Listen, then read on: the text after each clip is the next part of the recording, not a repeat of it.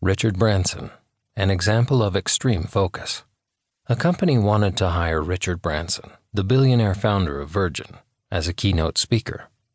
They first offered him $100,000 for an hour-long speech, but he declined.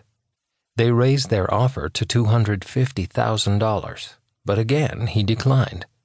Then $500,000, but still no. Finally, they offered to pay whatever price he named. Despite this lucrative offer, they received the following message from his office. No amount of money would matter.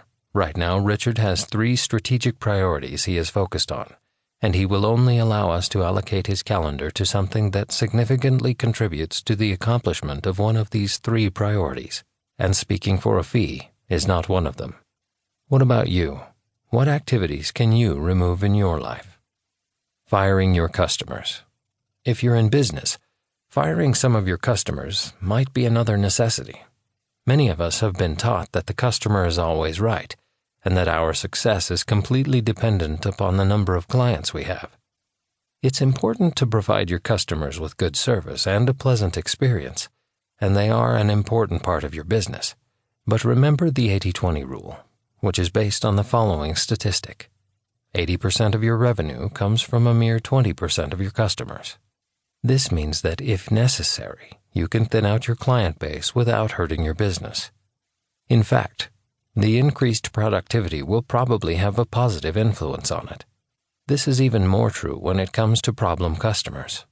If you have customers who, despite your best efforts, are never satisfied, complain constantly, and are always stressing you out, it's best to drop them.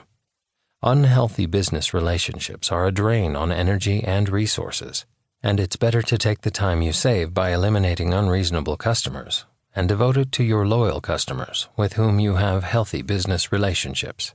Real-life example.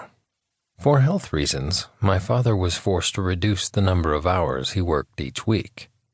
This seemed like a bad thing at first, as working less generally means earning less.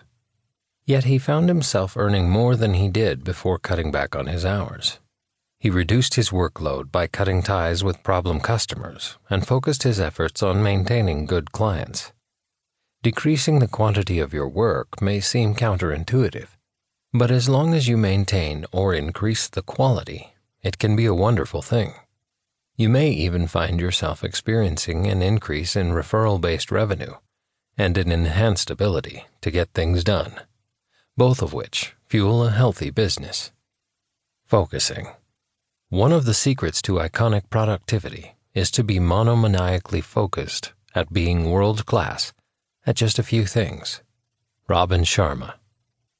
When asked about the most important factors in their success, both Bill Gates and Warren Buffett gave the same answer: focus. In a book co-written with Buffett, author Alice Schroeder elaborated on this by saying that focus was key for him, and that he ruled out paying attention to almost anything but business, art, literature, science, travel, architecture, so that he could focus on his passion. His focus extended to the way he managed his employees. He would ask them to come up with 25 tasks to work on, and then circle only 5 of them. He would tell them to focus exclusively on these 5 tasks.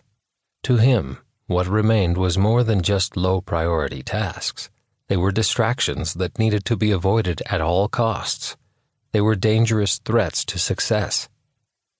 Productivity is not just what you do. It's also what you choose not to do.